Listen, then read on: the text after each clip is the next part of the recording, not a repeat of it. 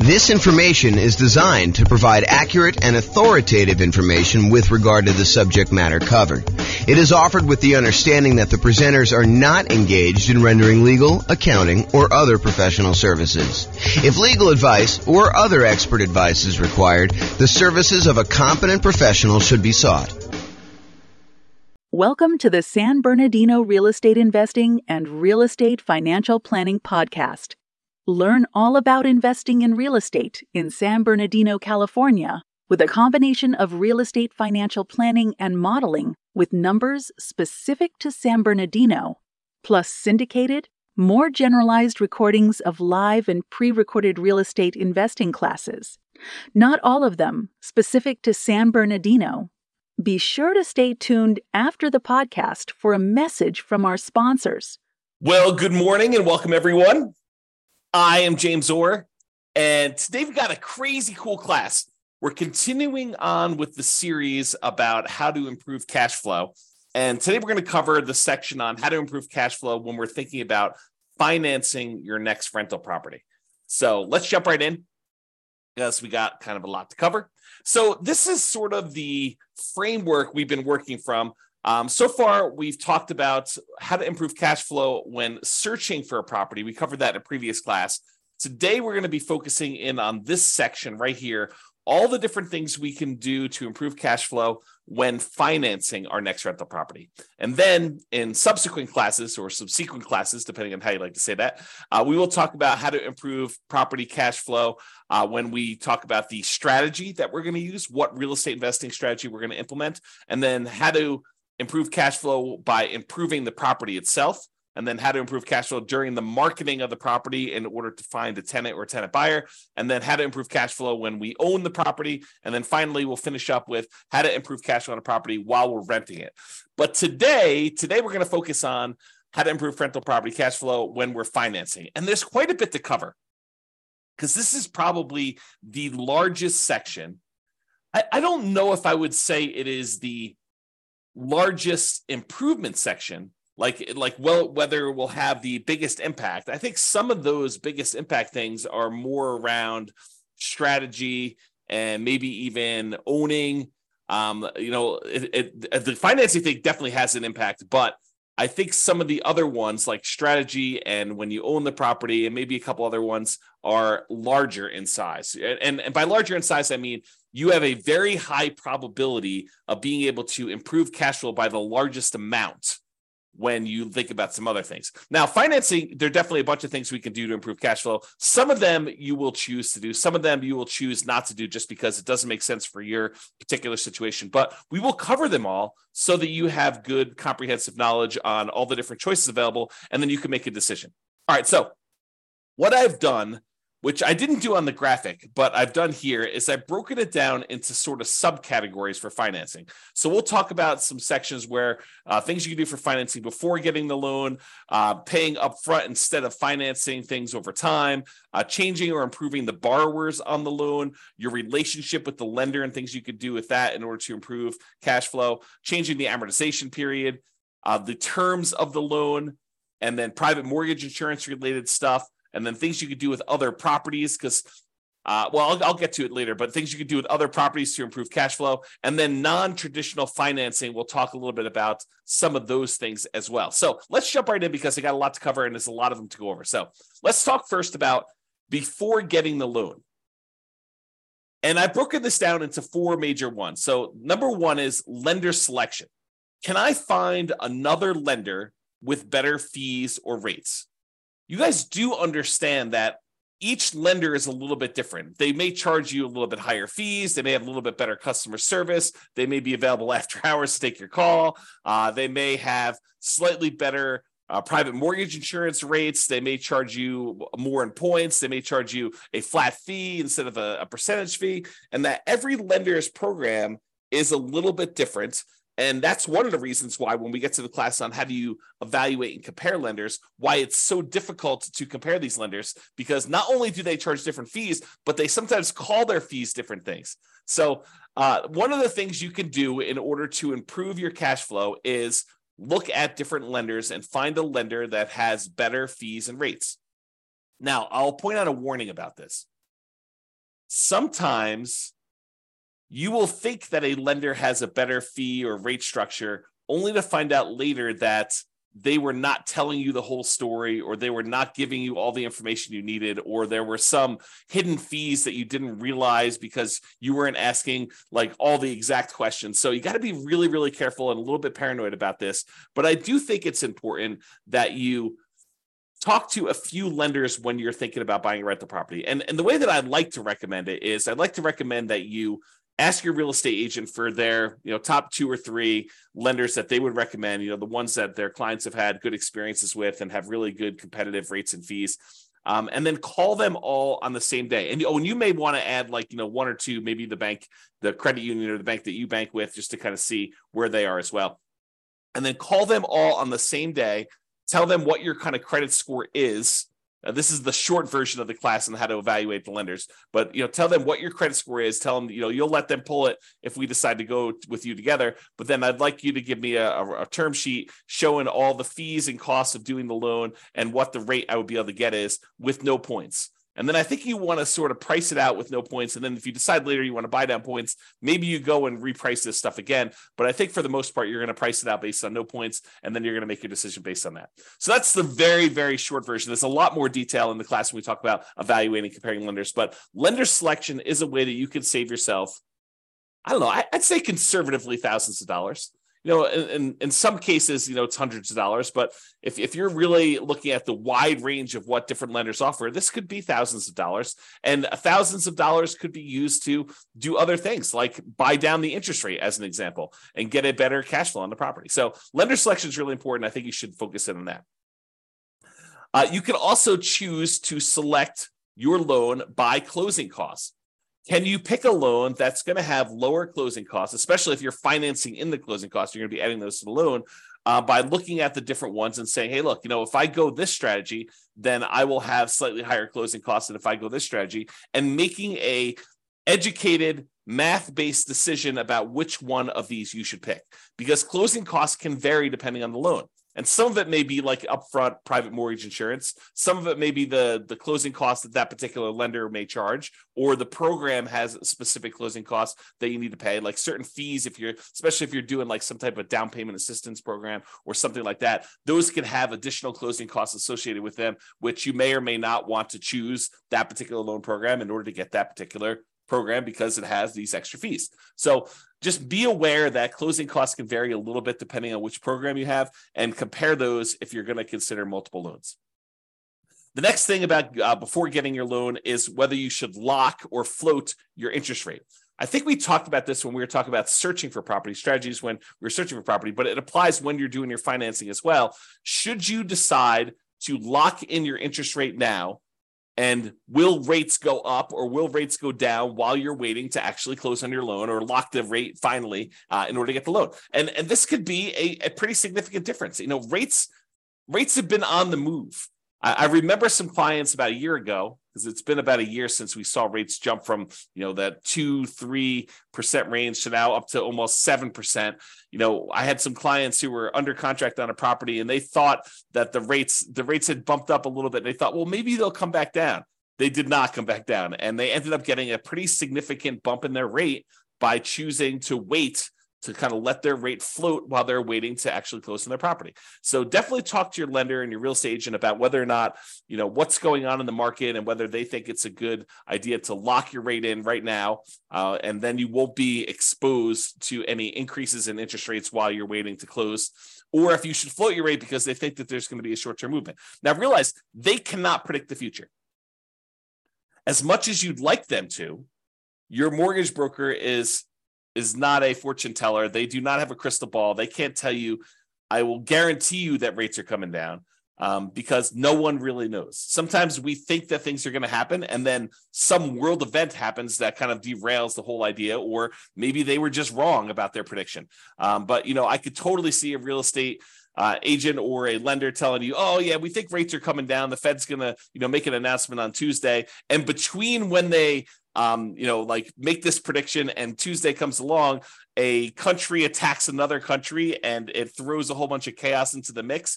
And maybe the announcement they thought was coming does not come. And there's a lot of uncertainty in the marketplace, and that causes rates to go up. So we never really know what's going to happen. And so there's always some inherent risk, which is just part of life. And so you just need to deal with this and think about it. In some cases, it's better to lock it. In some cases, it's better to let it float. All right. And before getting the loan, here's another one related to financing. Can I offer less on my offer and still get it accepted to reduce my purchase price, which will ultimately lead to a lower monthly payment, which will lead to improved cash flow?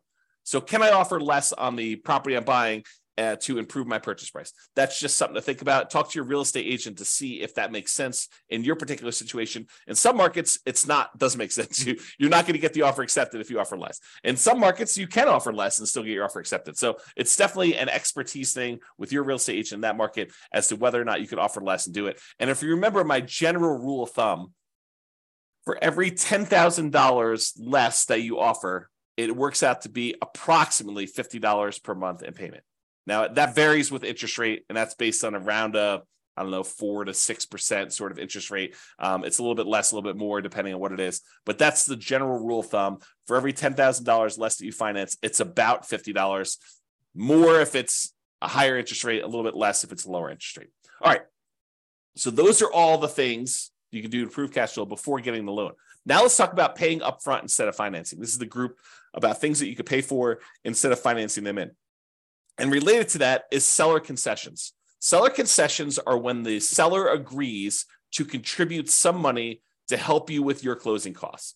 And you get these by asking for them as part of the offer when you make an offer to buy a property. It's part of the negotiation for you to buy the property. So can I ask a seller to contribute seller concessions to help buy down my interest rate? Now realize for them, it's like giving you a discount on the property. So this may be competing with you offering less. In some cases, you may say, look, I'll offer you your full price, but I want $5,000 in seller concessions. And basically you're saying, I'm going to offer you $5,000 less for the property because $5,000 in seller concessions comes right off of what they would net when they sell you the property. So by asking for seller concessions, though, now you've gathered some money that you can then use in order to pay for some of your closing costs, or maybe buy down your interest rate or something like that, where now you don't need to finance if you were going to finance some of your closing costs in, or if you were going to have a slightly higher interest rate because you weren't going to use money to buy down the interest rate, then you could have a improved interest rate if you ask for seller concessions and you use those to buy down your rate. And we went over the example of this in the previous module on how to improve your cash flow while searching for properties. I give you an example of what the actual numbers were for a specific day on a specific price of property with a lender here that was local to me. And yours will vary a little bit, but realize that I gave you an example and I showed you how much it would cost to buy down your interest rate and how much that would improve the monthly payment on it. So realize seller concessions can be a pretty big one if you're willing to ask for a seller to give those to you and they're willing to do the discount in order to do that. In some cases, in a hotter market especially, in some cases, we might be willing to pay above what the seller is asking in order to get them to include seller concessions so that you can finance in the improvements you're doing. So as one example, some of my clients in the past have bought new construction properties where, let's say the property was a $400,000 property. They might go to the builder and say, look, builder, I will agree to pay you $405,000, but I want you to contribute $5,000 to my closing costs. Why would they do that? Because now you can finance in the seller concessions that you could use to pay for your closing costs and stuff like that. So you could come to the table with less money, which might be overall better for your return on investment calculation, which you got to run it both ways in that spreadsheet. Go to the world's greatest real estate deal analysis spreadsheet and run it by asking, getting seller concessions included, even if it means raising the price, or not getting seller concessions and having to come to the table with that money for closing costs. Okay. So enough on seller concessions. You could choose to pay your closing costs. Some people are thinking, hey, I will go ahead and finance my closing costs because I get this better return on investment. But by financing your closing costs, it does slightly decrease your cash flow because you are borrowing more. And so your monthly payment goes up. Even though your overall return on investment may be better, your overall cash flow may be worse. And so this is a calculation you need to do for yourself. You need to decide by running this in the world's greatest deal analysis spreadsheet. You need to go figure out and say, look, if I decide to pay for my closing costs up front, maybe my overall return, when we look at the 4 different areas of return, appreciation, cash flow, debt pay down, and cash flow from depreciation, the tax benefits part. We're not talking about reserves here, but those do come into play. But really, we're looking at all those returns. We're saying, look, overall, if I have to bring less money to the table, my return on investment looks better. However, my cash flow number might be slightly worse. And so by choosing to pay for closing costs up front, out of pocket, instead of financing them, it may actually improve your cash flow. And if you're really, really focused in on that cash flow number, this is a way for you to improve cash flow. Okay? All right, let's talk about private mortgage insurance. Remember, private mortgage insurance is insurance that the lender asks you to pay to protect them in case you default. The idea is this. The lender says, look, I really want you to put 20% down in order to finance this property. But you really want to finance this property and only put 5% down. So they say, I will reluctantly agree to make you a loan if you only put 5% down. However, what I need you to do is I need you to hire this third-party insurance company, and I want you to pay them their premiums, their insurance premiums, such that if you default on the loan, they will make me whole. If I need to go sell this property and I have a loss because you didn't put 20% down and there's not this cushion of equity protecting me, if I need to foreclose on you for me to be able to sell it, get out of the property and make all my money back, including all the attorney's fees and probably selling at a slight discount and all those different things. So there's usually a 20% cushion of equity if you put 20% down. If you're only coming in, you're only putting 5% down, they want you to go pay a third-party insurance company that will protect them in case they need to sell the property because you defaulted, they foreclose, and they need to get their money back. And so you say, I will agree to that. I will pay this monthly fee or an upfront fee in order to have this insurance company protect you because I'm only putting 3.5% down or 5% down or 7% down or 19% down. Anything less than 20% is typically what you need for PMI, what they require for PMI. Okay. So there's a couple options with PMI though. In one case, you could choose to pay PMI monthly. Some of these private mortgage insurance companies will allow you to pay your private mortgage insurance monthly, and some of them go away after you've gotten back up to that 20% equity. Not all of them. For example, FHA never goes away. But some of them will go away. They'll say, okay, we can now remove PMI once you've gotten to the point where you've got 20% of equity, when you get to 80% loan to value. So you could pay monthly as one option. Or the insurance company says, hey, look, instead of paying monthly, what you could do is you could pay a one-time upfront lump sum payment instead of monthly. And if you're concerned about cash flow on your rental property, you don't want to have this $150 to $250 a month private mortgage insurance payment on a $500,000 property, somewhere in that ballpark. And it varies a little bit. There's a lot of things that go into PMI, which we'll cover in the classes on PMI. You can go into the control panel in order to watch the video I have on that already, or we'll do another one here coming up soon. So if you don't want to pay that $150 to $250 a month in PMI payment because it's impacting your cash flow and you'd rather not have that negative cash flow, you could say, look, I've got whatever it is, $4,000 sitting here. I would rather take this $4,000 and I'd rather pay it upfront in order to have that monthly payment for PMI go away. And so cash flow improves by, in this case, whatever it is, $150, $200, $250 a month by paying a single $4,000 payment. And then you got to calculate, is that a worthwhile return for me? Is paying $4,000 now to get $200 or $250 better cash flow a good return for me doing that? Okay. And so those are the things to consider paying upfront instead of financing. Another thing that we think about for paying upfront instead of financing is paying a fee in order to get a staggered interest rate loan. This is very popular right now because interest rates have gone up so much. A lot of builders especially are doing something like this where they're saying, hey, look, we will go ahead and buy the property from us, pay full price, and we will prepay some interest on your loan so that in year one, you have a significantly lower interest rate than we have right now. In year two, you have a lower interest rate, but not quite as low as year one. And then year three, it goes up to whatever the regular interest rate was. And what they're really doing is they're prepaying your interest on that loan in order for you to not have that for the first 2 years.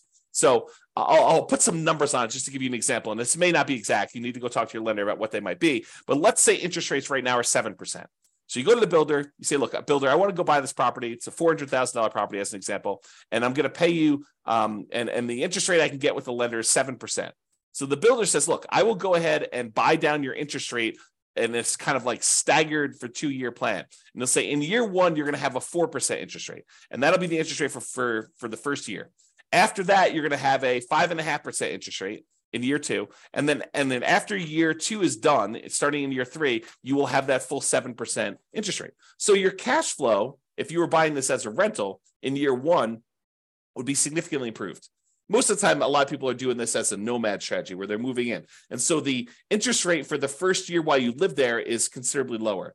And then the year afterward, the second year, it's lower, but not quite as low. And so your cash flow on your first year as a rental, if you decide to do the nomad strategy and then convert it to a rental after living there for a year, is improved for that first year. But then after that, it goes back up to 7%. And some people are thinking, well, interest rates will surely come down in the next 3 years. Well, maybe not. We don't really know what interest rates are going to do. They may come down in 3 years, and then at which point you could probably do a refinance out, to kind of change your rate, a rate and term refinance to change the rate on the loan, if it comes down low enough to do it. And remember, if you were living in the property and then you moved out and now it's an investment property, it's a very different kind of like rate that you might get on investment property than if you got in an owner occupant. It's usually higher. So you got to kind of consider these things when you do that. In general, I'm not saying they're bad. In general, though, I don't like the staggered rate idea. I mean, if you're only going to hold a property for a short period of time, I could see it being beneficial to do for a very brief period of time. But I'd almost rather they take that money and give you a lower rate for a 30-year term. That way you can keep that loan for 30 years. Although some people are like, but James, I'm going to be refinance. I'm going to sell the property because I'm going to reuse the equity. I'm going to re-leverage up. I'm going to do a cash out refinance, or I'm going to go and do a rate and term refinance when rates come down. So why would I go buy down the rate for 30 years if the rates are higher than what I think I'm going to get? Well, we don't know what the future is. And so I think that's one of the big concerns about whether you do this for 30 years or not. Maybe I should do a separate class on that idea. To be determined. And then the other option, which I was just sort of talking about, is you could buy down the rate completely. So you could say, look, instead of doing this staggered rate where I get a lower one for year 1, then a slightly higher one for year 2, and then it goes to the full rate after year 3. And by the way, there may be a 3-year plan out there by the time you get this. Maybe like you buy it down for year 1, year 2, and year 3, and then it goes up to the regular rate year 4. I mean, who knows? These kind of programs change all the time. So just realize, talk to your lender, find out what they are. So the other option, though, is you pay a fee and you buy down the rate for the entire 30-year period. And we talked about this when we talked about searching for properties. I gave you that example of how much it costs to buy down the rate for the entire 30-year period and how much improved cash flow you got by doing that. So that could be a way for you to do this too. So we kind of covered these options. So to recap, paying up front instead of financing. We talked about seller concessions, getting the seller to contribute some money to help cover your closing costs or using that to buy down rates. Paying the closing costs up front instead of financing them. Prepaying PMI instead of paying it monthly. Getting that staggered rate or buying down the rate for the entire term of the loan. Those are the options for paying up front. All right, let's talk about changing or improving the borrowers. So let's talk about changing you. Some people come into this and they're so anxious to get excited that they don't take the time to really improve their situation first. And I understand it because, getting in on a property, that first one, and getting that property, the kind of asset base growing for you, it does make a huge difference. But so does improving your credit score. So if you're coming into this and, you weren't super concerned about your credit score before this, and you kind of let it do whatever it needed to do, and maybe you were late on some stuff, and maybe you had some, serious setbacks that caused you to be late, like medical bills that you couldn't afford or whatever it was, like taking the time to improve your credit score can have a very significant impact on the interest rate you get and on the private mortgage insurance rate you get if you're getting PMI. So it is worthwhile for you to take the time and improve your credit score.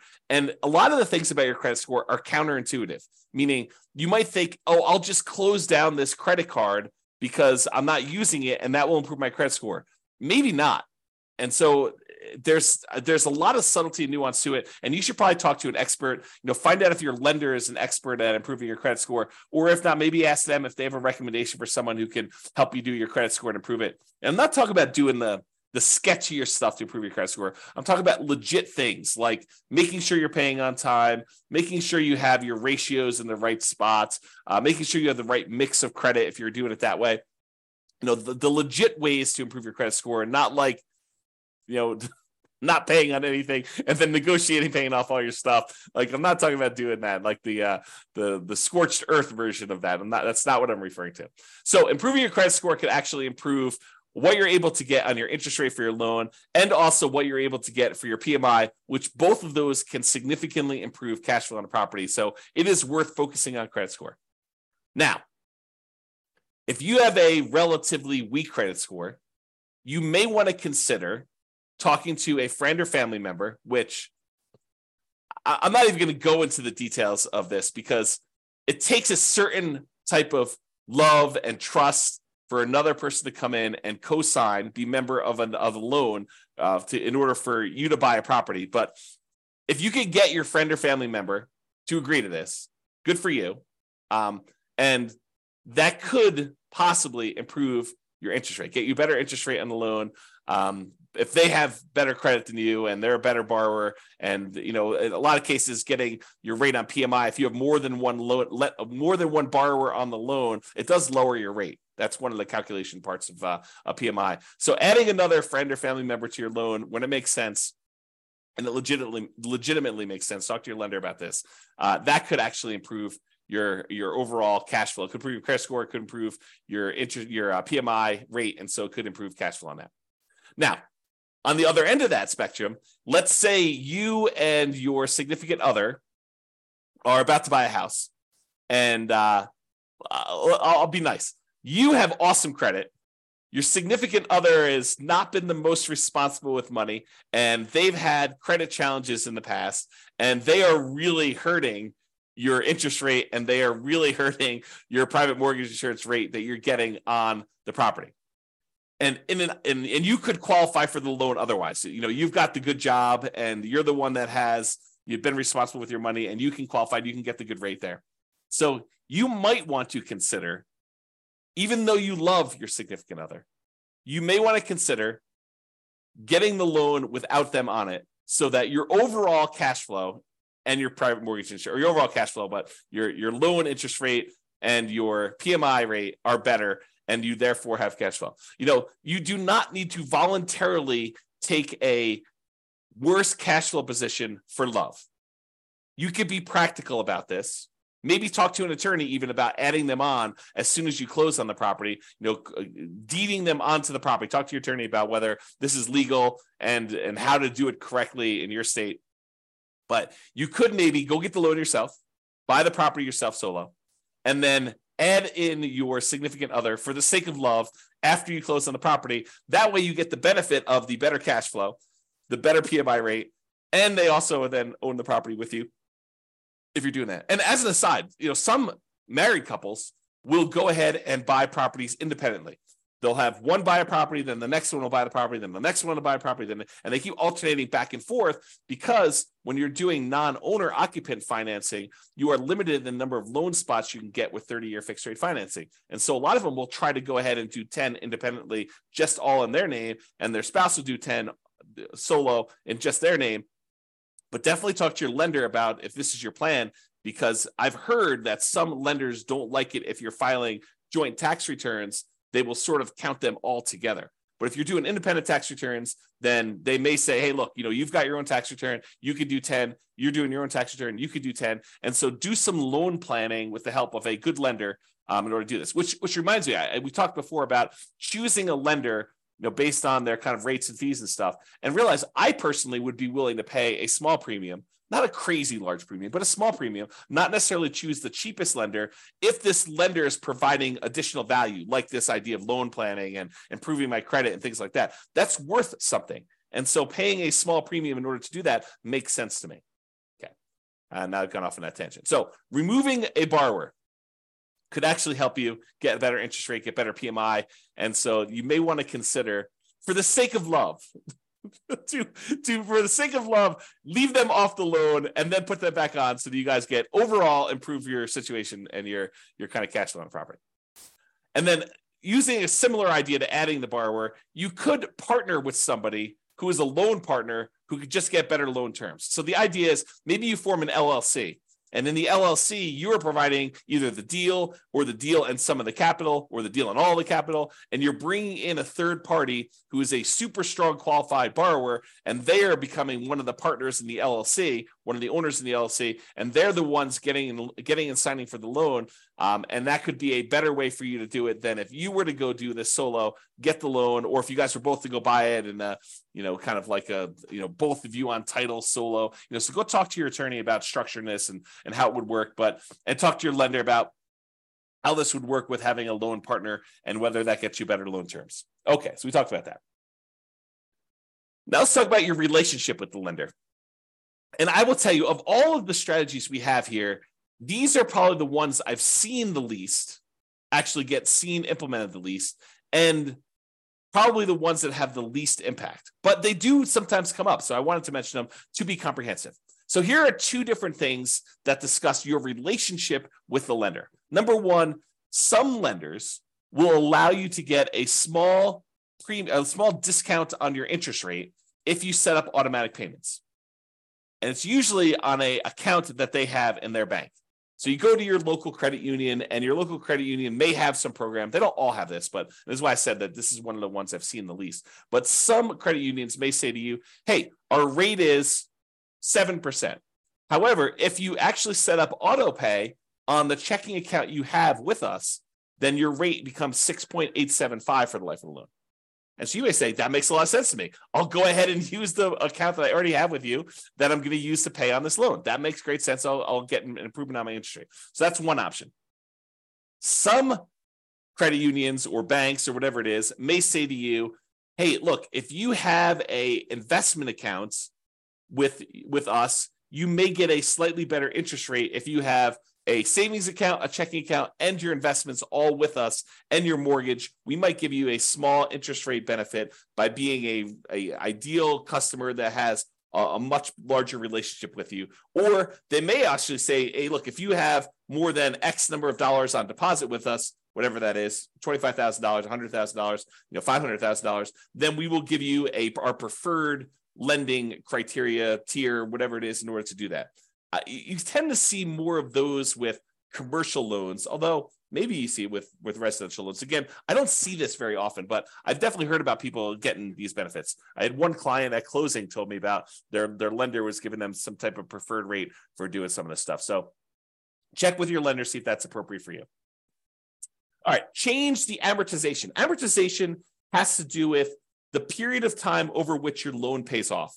If you say you have a 30-year amortizing loan, that means that by making regular monthly payments, the loan will be paid down to a zero balance after 30 years. Or if you have a 15-year amortization, it means that a 15-year loan, by making the regular monthly payments, will be paid off down to zero at the end of 15 years. Okay, so when we talk about amortization, I'm talking about kind of like the period of the loan or how the loan is amortized to do that. So for example, with an interest-only loan, the loan is not amortized. You are only paying the interest that is due, and the balance of the loan is staying the same throughout that period of time.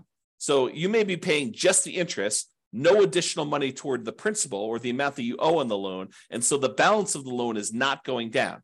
Well, by paying interest only, that does improve cash flow. So you could choose, if your lender offered this and you were willing to do this, to say, look, I'm not willing to have a 30-year amortizing loan. I want to have an interest-only loan. Then you'll always owe the same amount unless you pay extra and reduce your principal. But I want to pay the same amount and only pay the interest on the loan, which would improve cash flow. If you think about it, this is part of our deal alchemy class. But if you think about the 4 areas of return we sometimes talk about, the appreciation part of the return, the cash flow part of the return, the debt pay down part of the return, and the cash flow from depreciation or the tax benefits part of the return, plus the reserves. But if you think about those kind of primarily 4 areas of return, what we're doing by doing an interest-only loan is we're using deal alchemy in order to say, hey, look, instead of taking the return we're getting from paying down the loan, the amount of money we'd be paying in principal, we're moving that return up into the return quadrant for the cash flow. So we're saying, look, we're taking a 0 return on debt pay down, and we're moving that to the cash flow portion of our return. So that could improve cash flow by doing that. So you could do an interest-only loan if you wanted to do that instead of having the loan be paid down. there are some rare loans out there, less common these days, but I wanted to include this to be comprehensive, where you can pay less than the interest that is due.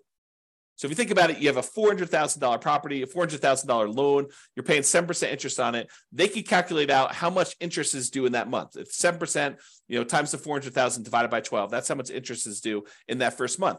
But if you decide to pay less than that amount, then the balance of the loan increases. It goes up. You no longer owe $400,000 after the first month. You might owe $400,200. And then the next month, your interest that is due is actually higher. And so if you have this negatively amortizing loan, the loan balance actually increases each time you make a monthly payment because you're not even paying the full amount of interest that is due, which improves cash flow, oddly enough, right? You're basically taking that debt pay down part of the return, and instead of making it zero with like an interest-only loan, you're making that negative. And then you're moving that return up into your cash flow part of your return because those things, they're kind of like opposite ends of kind of like a balance where if one goes down, the other one goes up, right? You think about it that way. So in this case, if you were willing to take a negative amortizing loan, which most of the time I don't recommend this because the amount you owe in the property is actually increasing each month. It's kind of a weird position to be in, but you could actually do this in order to improve cash flow. All right, rate from loan term. So I don't know if you realize this, but if you get an interest rate on a 30-year loan versus the interest rate on a 15-year loan, the interest rate on a 15-year loan tends to be lower than the interest rate in a 30-year loan.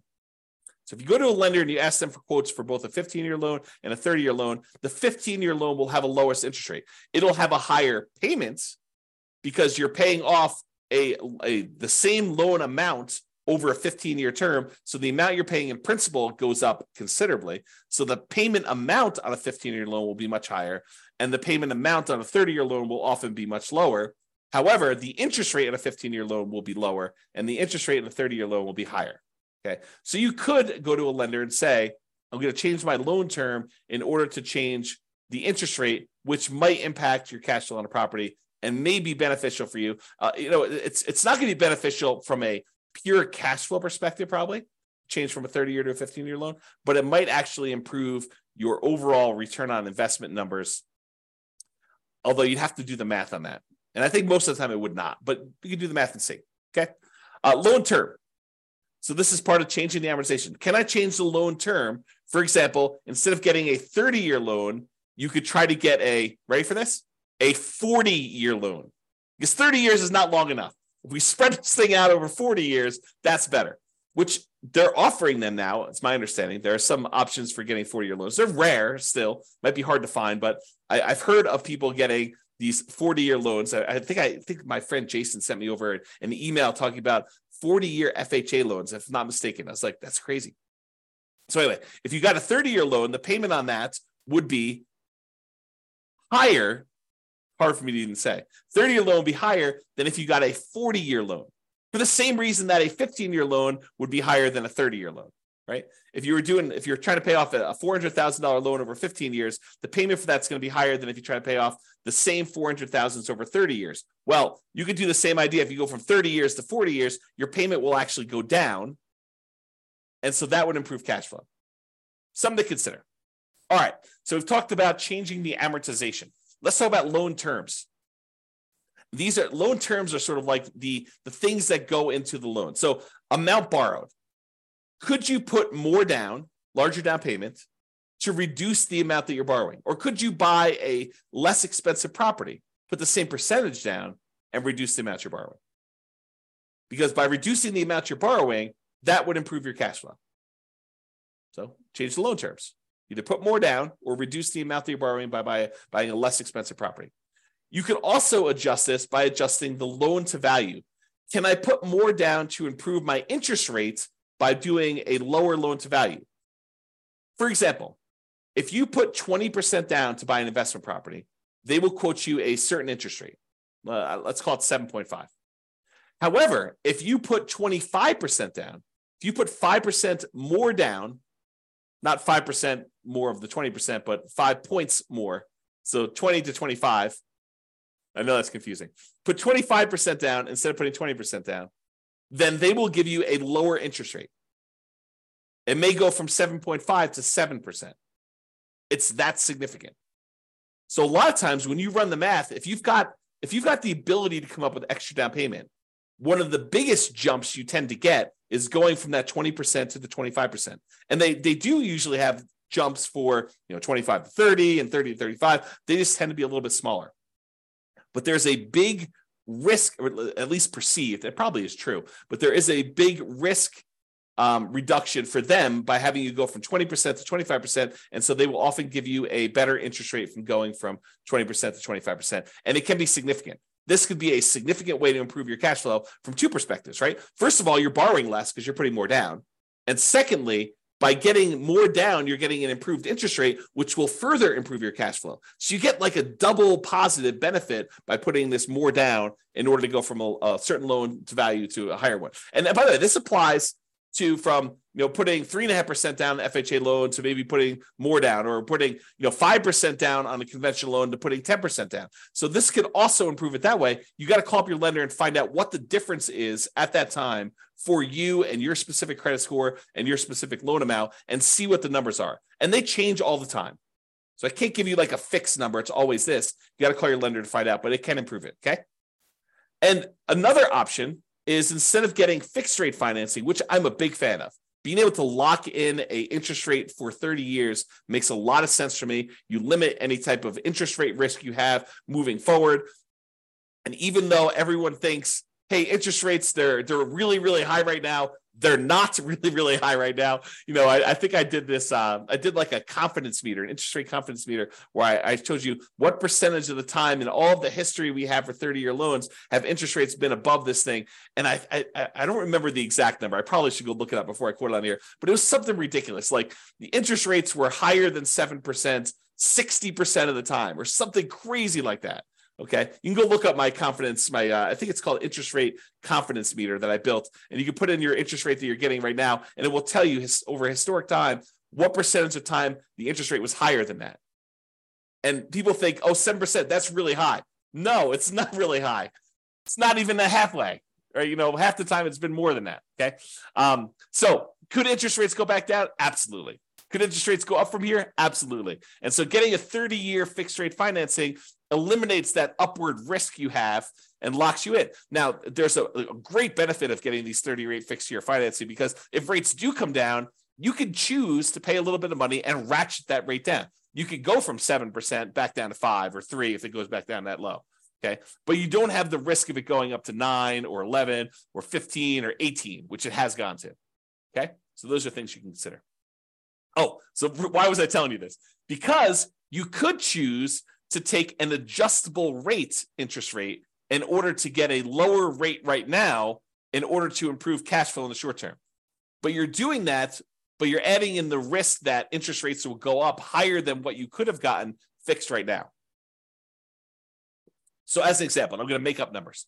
Let's say you could go, and if you got you could get a 7% 30-year fixed rate financing right now if you got a loan for 30 years. Or the lender says to you, or right now, I could give you 5.5% if you take an adjustable rate mortgage where the rate adjusts every year. And it can't go up above 9, as an example. And you're like, wow, the cash flow difference between 7% right now and 5.5 with an adjustable rate mortgage, 7% fixed rate for 30 years versus 5.5 where it adjusts every year, or maybe it's fixed for 5 years. They get you with this, right? They're like, hey, it's fixed for 5 years and then it adjusts every year after that. You're like, oh, that sounds great. But there's all different programs. They vary. Okay. So, but let's say, for the sake of this argument, let's say it adjusts every year. So they say, I'll give you 5.5 today, but it can adjust every year. You're like, that sounds really good. I'll get better cash flow, and rates are surely going to go down. They're just kind of like got this like bump right now because we're trying to get inflation under control. And as soon as inflation gets under control, we're going to drop rates way back down to 3. I'll refinance out. This will be a win all the way around. Maybe. And let's say next year, the rates are now at 9. And yours says, okay, it's going to bump up, and maybe they have a cap on how much it bump up each year. And so maybe the cap is a point each year. So it goes from 5.5 to 6.5. You're like, I'm still winning. Year 2, it's still lower than what I could have gotten if I did fixed rate financing that year. And you got another year, and now rates are 11. Or maybe they're still at 9. And so your rate goes up from 6.5 to 7.5. And they're like, whoa, this is higher than what I could have gotten 2 years earlier if I had just picked the fixed rate one. And so maybe it stays there for 5 or 6 years, and it kind of keeps bumping up that 1 point a year. 7.5 becomes 8.5 until eventually it becomes 9. And now you're 2 percentage points higher than you were. Sure, you got improved cash flow for that first year or 2 or 3, but then after that, it's actually been higher. And it could go back down. So you could get a benefit of it if it adjusting back down on you for doing that. Maybe that's part of your adjustable rate mortgage program. But realize that there's a risk to taking these adjustable rate mortgages. And you need to decide if you're comfortable with that risk or if you'd prefer to lock in some type of 30-year fixed rate financing, eliminate that risk from your portfolio. And we'll talk about this when we go into the risks of real estate investing and how to mitigate those. This is one of the ways to mitigate it. This particular risk is to get these 30-year fixed rate financing things. And then if rates drop down, you could benefit by paying a little bit of money and actually refinancing, do a rate and term refinance and lower your rate then. Okay, so we talked about loan terms, the amount borrowed, loan to value, and adjustable rate. Let's talk about private mortgage insurance. We covered what it was earlier, but you can choose to not pay private mortgage insurance. How do you do that? Well, what triggers private mortgage insurance? Putting less than 20% down. So you could choose to say, I'm not going to put less than 20% down. I'm not going to do a 3.5% down FHA loan or a 5% down conventional loan or a 15% down non-owner occupant investor loan. I'm going to choose to save up a little bit more, get to the point where I have at least 20% down, in many cases, maybe 25% down, and not have to pay PMI at all. So can I put more down to eliminate or even reduce? Because if you put more down, even if you don't get rid of the PMI, it does reduce the PMI, the private mortgage insurance premium that you pay. The premium on someone putting 3% down versus putting 5% down is different. It costs you more in private mortgage insurance if you only put 3% down than if you put 5% down. Why? Because there's more risk to the insurance company in case you default. It's as simple as it is, okay? Or if you aren't willing to put more down to get rid of this, you could choose a loan program that does not have monthly PMI. As an example, if you have VA eligibility, the ability to get a VA loan, you served in the military, there's some other eligibility requirements, but that's the primary one. If you served in the military, the VA loan does not have monthly PMI. They have a upfront like guarantee fee or VA funding fee that acts sort of like private mortgage insurance. Basically, they're collecting this funding fee that, and then the VA is actually guaranteeing the loans for the lender. So if the lender says, "Hey, look, they defaulted, they only put 0% down, and they defaulted on this," the VA then guarantees the lender and pays them for that. So that's why there's a VA upfront funding fee. It acts like a version of PMI. It's not called PMI, and it's not monthly, so it improves your cash flow, and you can finance it. But that's kind of sort of how the VA thing works. So you could choose a loan program that does not have monthly PMI and do it that way. All right, so that's the eliminate PMI option. We talked about this before. You could prepay PMI. You could choose to pay for PMI in one upfront lump sum payment instead of monthly, and that would improve your cash flow. You pay $4,000 instead of $200 a month. Cash flow improved at a cost of $4,000 upfront. And the other thing, which we also talked about, is improving your credit so that you can get better PMI rates and better interest rates. So it can improve your credit. Improving your credit can actually impact cash flow in 2 ways. All right. So that's all the stuff about private mortgage insurance. All right, let's talk about other properties. So if you think about this, a lot of times we're focused in on how do we improve cash flow, and we're like laser focused on how do we improve cash flow on this property that's about to buy, that's right in front of me right now. But sometimes it's better to take a step back and say, okay, I want to buy this property. However, I'm really most concerned, and maybe this is not true for you, but I think it's true for most people. I'm really most concerned about my overall cash flow picture, not just cash flow on this one property, but if I can improve my cash flow overall, even if it means the cash flow on this property is slightly worse, but I can actually do it with like all of my properties combined, it is a net improvement, a significant net improvement, hopefully, then that's better.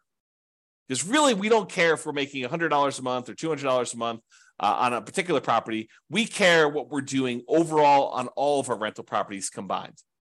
That's really what's going to get us to financial independence. So if you think about that, we really should ask some questions about, well, what about other properties we own?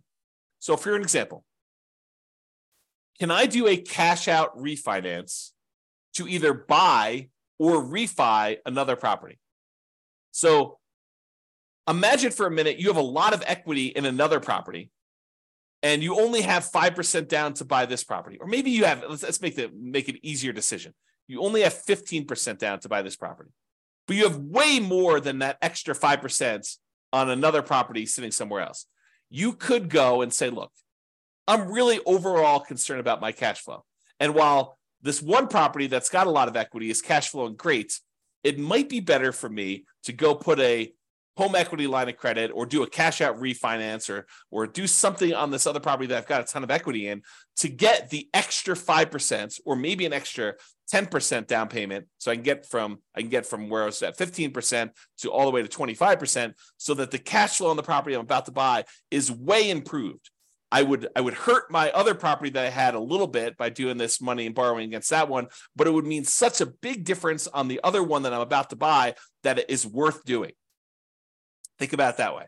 You went from having let's say you're doing a non-owner occupant loan, an investor loan. So you'd have 15% down, you'd otherwise have PMI on that one, and the interest rate in a 15% down loan tends to be pretty ugly. But if you go and you put an extra 10% down to get up to 25% down overall on that property, now you get rid of PMI and you get that great interest rate bump from going from 20% to 25%, going from 15% to 25% is even bigger. And so now you have an improved interest rate, you're borrowing less, and you're getting rid of PMI. The cash flow improvement by doing that may be so much better than the cost of doing the HELOC or whatever it is over here on this loan. And it may be worthwhile for you to do that. That's just sort of one example. There may be another example where you literally have a free and clear property, you don't have a mortgage on it at all, and it may be better, easier, mathematically better improved cash flow wise to do a cash out refinance on that one, take some or all of that money, and then use that to buy the next property in order to make that one better. Or maybe even to do a refi on that property. In some cases, you may choose to take money from another property that you have, maybe a free and clear one, and get down below 75% loan to value so that you could do a better rate and term refi on that one. And you're kind of moving equity around in order to improve your cash flow position. Just things to think about, okay? And I think I covered this next one with my first example, cash out refi for a larger down payment. So we talked about borrowing money from another property where you took money out of that in order to get from 15% down all the way up to 25% down. And so it may make sense from an overall perspective to do it that way. And then the other thing to be aware of is there are limitations once you get to a certain portfolio size on your ability to do cash out and rate and term refinances. For example, and this changes all the time, so go check with your lender about what the current rules are.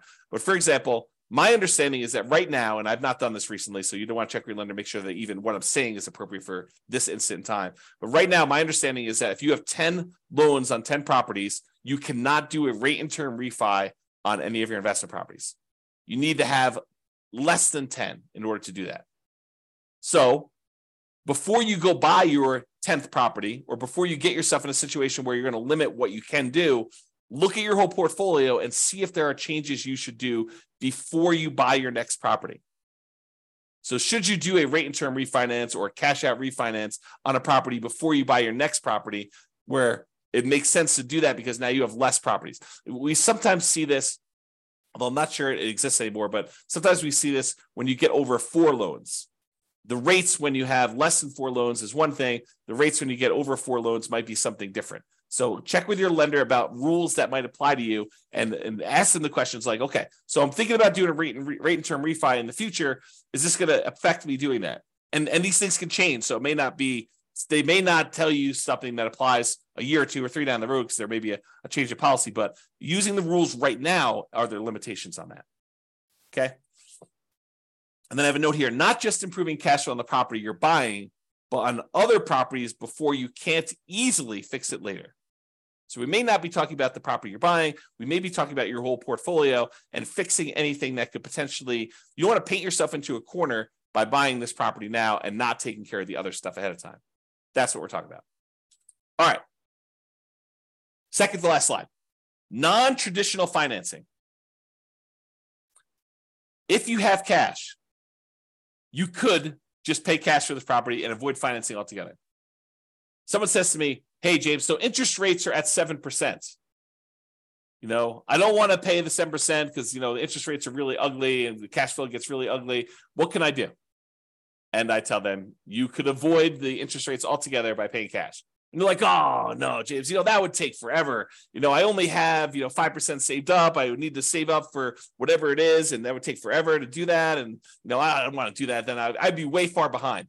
Well, having done modeling on saving up until you have enough to buy free and clear properties and how long that takes to be financially independent, doing that strategy where you buy rental properties free and clear using the same savings rate you'd have if you were buying rentals much faster, doing the 5% down or 20% down or 25% down. So I can compare the time it takes you to be completely financial independent, saving 5% down, buying owner-occupied properties, moving in, living there for a year, converting those to a nomad when you save up another 5%, to 20% down where you buy non-owner-occupied properties, to doing 25% where you buy non-owner-occupied properties, to saving up and buying properties free and clear. The extra time it takes to buy the properties free and clear is nowhere near how much extra they think it is. It's a relatively small difference to buy properties free and clear. So if you're really, really paranoid about this, if you're like, look, 7% interest rates, cash flow is really ugly in my marketplace, even with all the things that I can do in order to improve cash flow, it's not the end of the world if you save up and put more down, whether that's free and clear or 50% down in order to get to the point where you don't have negative cash flow. Like it doesn't take that much longer if you do that strategy. It's more discipline and you got to do some stuff with the money in the meantime. But think about it this, well, I'm not going to go into this. There's a whole class coming on this idea of speed versus the speed of 5% down or 20% down, 25% down versus buying properties free and clear. And probably another class eventually on 50% down. I just haven't run the numbers on putting half down, which I just need to do, right? So it's not hard. I just need to take the time to do it. All right. So you could pay cash, which would significantly improve your cash flow, which is one of the reasons why it's not that much longer. Because when you buy a property all cash, it makes up a huge amount of ground to you having the amount coming in that you need in order to be financially independent. When you buy a property that you put a little bit down and you only have a small amount of cash flow, well, it doesn't contribute that much to you being financially independent. But when you buy a property free and clear and you have all of the cash flow, minus your kind of taxes and insurance and maintenance and vacancy, but you don't have a mortgage payment, which is usually a pretty large chunk of that, and your cash flow is very, very large, you don't need very many free and clear properties to get to the point where you're financially independent. Whereas if you buy ones that have small amounts down, 5%, 10%, 20%, 25% down, then the amount of cash flow you get on those is a lot smaller. You need a lot more, or you need a lot of time for them to build up to the point where they have cash flow going. So math is really interesting. All right, I've gone off on a tangent long enough on that one. So you could pay cash. And would it be better to do that as a consideration for you? You could choose to seek out private financing. Talk to grandma and grandpa at the Thanksgiving table and say, hey, you got any money in CDs? I'm doing this real estate investing thing. Interest rates right now are 7%. What are you earning on your CDs? Well, I'm getting 2%, 3%. Okay, well, how about you loan me money at 4%? I'll pay you 4% on your money there. So you could structure private financing to get better terms than you could by going to a bank. Or all the creative financing things like owner financing, where you negotiate with the seller to get like purely bespoke financing terms, where it doesn't matter what the market's doing. You and the seller come to terms over what interest rate they're going to charge you, whether that's 11% a premium or 3%, a big discount, or 0% in some cases, right? Depending on how you structure it. So you could do owner financing like that. You could do subject to or wrap financing. Subject to is where you buy a property and you leave the existing loan in place. You're buying the property subject to the existing financing. Or wrap financing, where they have an existing loan and they're wrapping that with a new loan and they're making payments to the underlying loan and you're making a payment to them and they're keeping the difference. Or the lease option family, acquiring properties on lease option, where you're agreeing to lease a property from somebody for a period of time, and you have the rights to buy that. You have an option to buy it in a year or 2 or 3 or 4 or 5 or 10 in the future. Or maybe it's a lease purchase where you have a lease in place and you have a purchase contract that goes out a year or 2 years or 3 years or 4 years or 5 years or whatever it is, like that whole family of things. So would a seller consider some type of creative financing could be a solution to improve cash flow while we're talking about financing? And would those be better terms than you can get now from a traditional lender? Things to consider. Or the last one, loan assumption. We have all these loans out there that got 3%, sometimes less than 3%, sometimes 4% interest rates. And now interest rates are up at 6s and 7s. And so the loans that they had before are attractive, and some loans are assumable. For example, FHA loans. The challenge I think we're running into here with these loan assumptions, we've got all these really attractive loans out there, but unless you can get a big enough discount where the amount you need to bring to the table is relatively small, you're assuming the loan at what their current balance is. And since property values went up so much, we have this huge amount of equity that a lot of these sellers at least perceive that they have. And so you need to either pay off that equity or structure it in such a way that you're getting a big enough discount where the equity is a reasonable amount to pay in order to acquire these properties. But these could be attractive ways to structure it if you can overcome some of the challenges we have associated with that.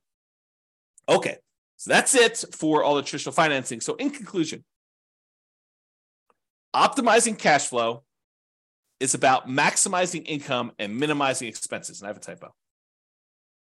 Correct the typo. All right. It's about maximizing, All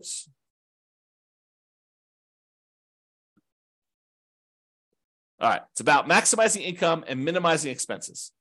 Your mortgage tends to be a very large percentage of your expenses on a rental property. It doesn't have to be, but it tends to be, especially if you're putting very little down. And there are several things you can do that impact the size of that expense, how big your mortgage payment is. That's largely what this class was about.